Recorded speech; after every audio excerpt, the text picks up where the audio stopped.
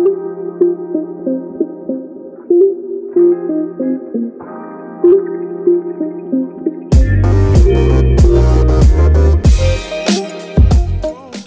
do love you. So finally we can be together. This isn't what I wanted. No! We will be together. You can't stop this. Wanna bet, pal? Wolverine, don't hurt him!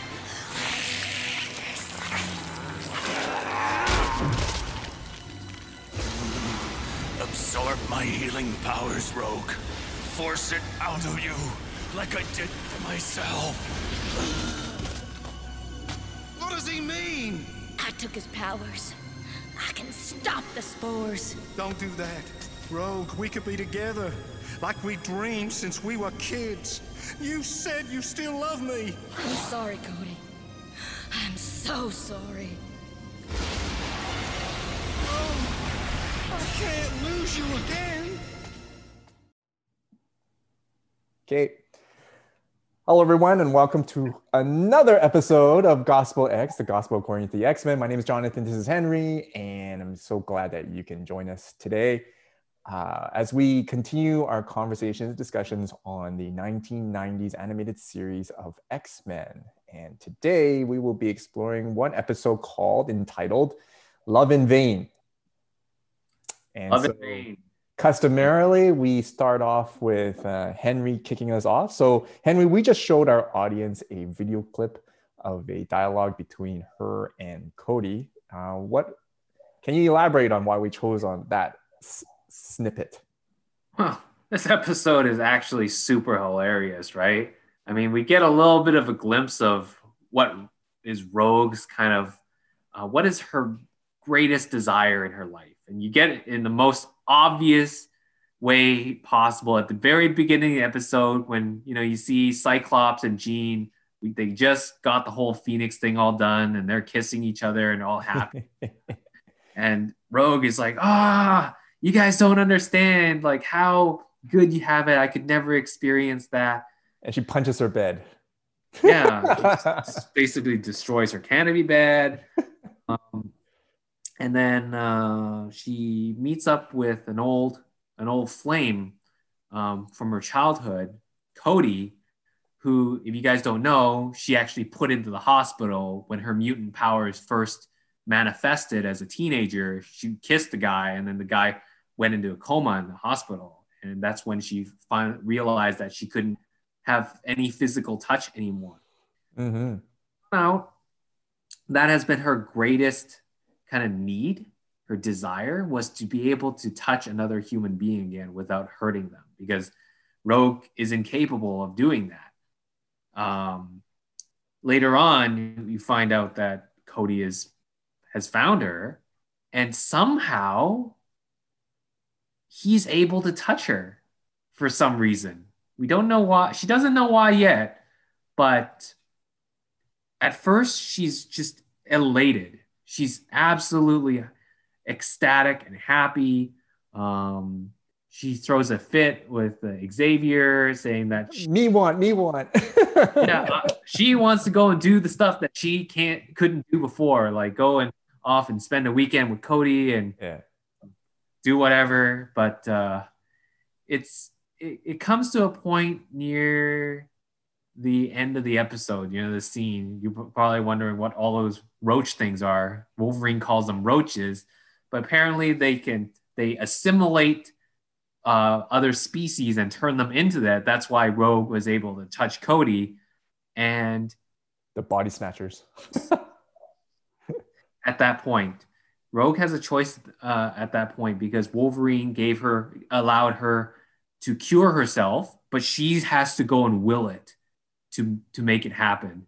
So she can either give up her desire to be able to touch other people again, or she can choose to go back to the way she was in order to save all her friends, to basically be a human being, because if not, then she's got to be this alien thing. So interesting, right? Like, interesting. What choice does she make at the end? here's a question for you. I know that we didn't ask this, but what happens if she didn't need to turn into a roach? Like, like that, if it like me, like, I know this is a kid's cartoon, so like, oh, I don't want to be such a hideous thing, right? But then what happens if she never had to turn into that hideous thing, right? I think it was Have done the same thing.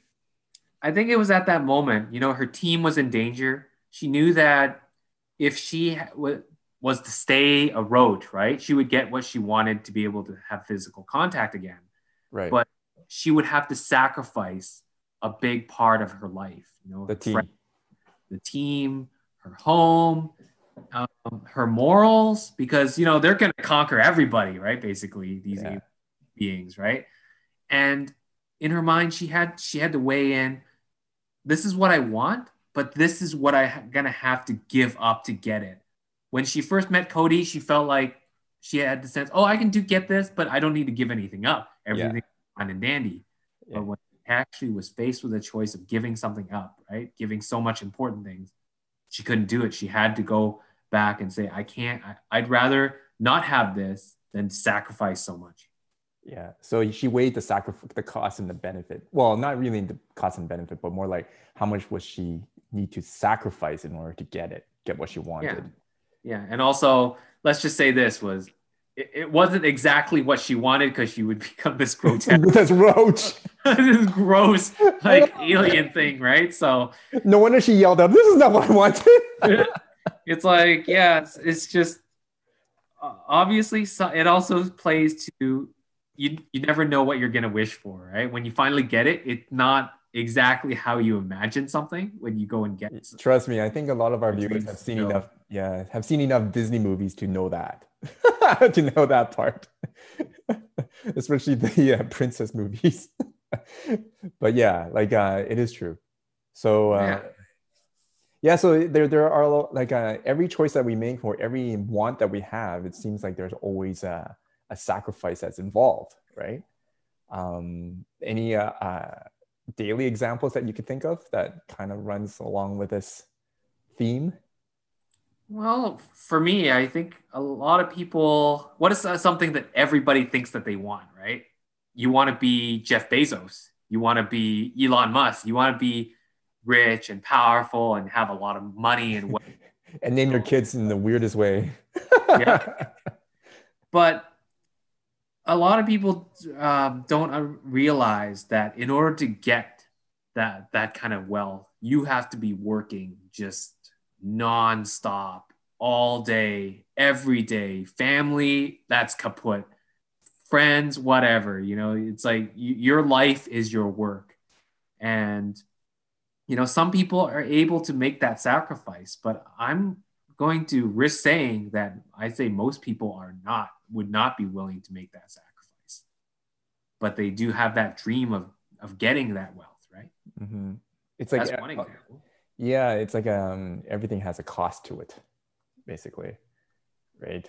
And so I guess for our purpose here, it is like how can we put a Christian principle into this, right?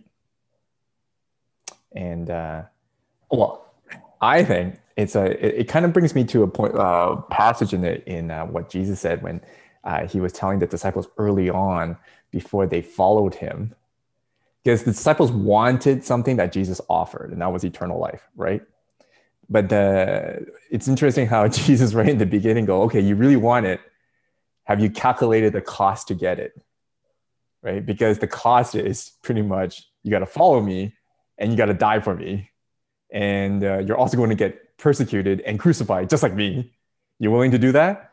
And of course, we all know, and for those who may be watching this, who are keeners out there who know their scripture, they didn't get that part. they didn't read the fine print, apparently. And all through the time, right at the end, they were stunned and basically go, oh, I didn't know that I had to do this. I didn't know I had to die with Jesus, right?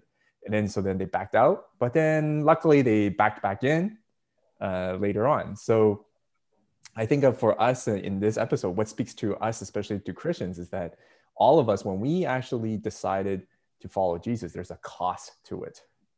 And I think like Rogue, did we do this? Yeah, did we do the same thing as Rogue and just got excited and gaga over this reward of eternal life, right? Of course, like, it's great, right? But have we calculated the cost to get it, right? Because it's not something that we work for, right? We all know that, right? It's something that we have to buy. It costs us. So just like Rogue with saying like, I didn't bargain for this. I didn't, like I didn't like calculate that there was this cost to sacrifice my team, sacrifice my good looks, and sacrifice my, the everything to just get what I wanted. And I think that's very similar to our Christian faith, is that we want Jesus, we want to follow him, we want to have this eternal life with God, but have we calculated the costs? And those costs are pretty much laid out in Scripture, right? And so that's the lesson and principle that I could draw from this episode. It's more like teaching us that, hey, there's actually a cost to following Jesus. There's a cost to a lot of everything. Like, are we willing to make that sacrifice? Because, like you said, Bezos, well, what did he do? He sacrificed, right, his relationship with his wife, right? And so a lot of people who are very wealthy and successful, even pastors out there, they make a lot of sacrifices of family relationships to do what they want to do. Is that something that they've calculated? Probably so, but is that something that we want? And is that something desirable anyway for to be a Christ follower? Yeah, I guess in a nutshell, be careful what you wish for, kind of thing. Well, it's almost like it's all, yeah, and then because be careful what you wish for is actually a lesson from all the princess movies, right? from Disney.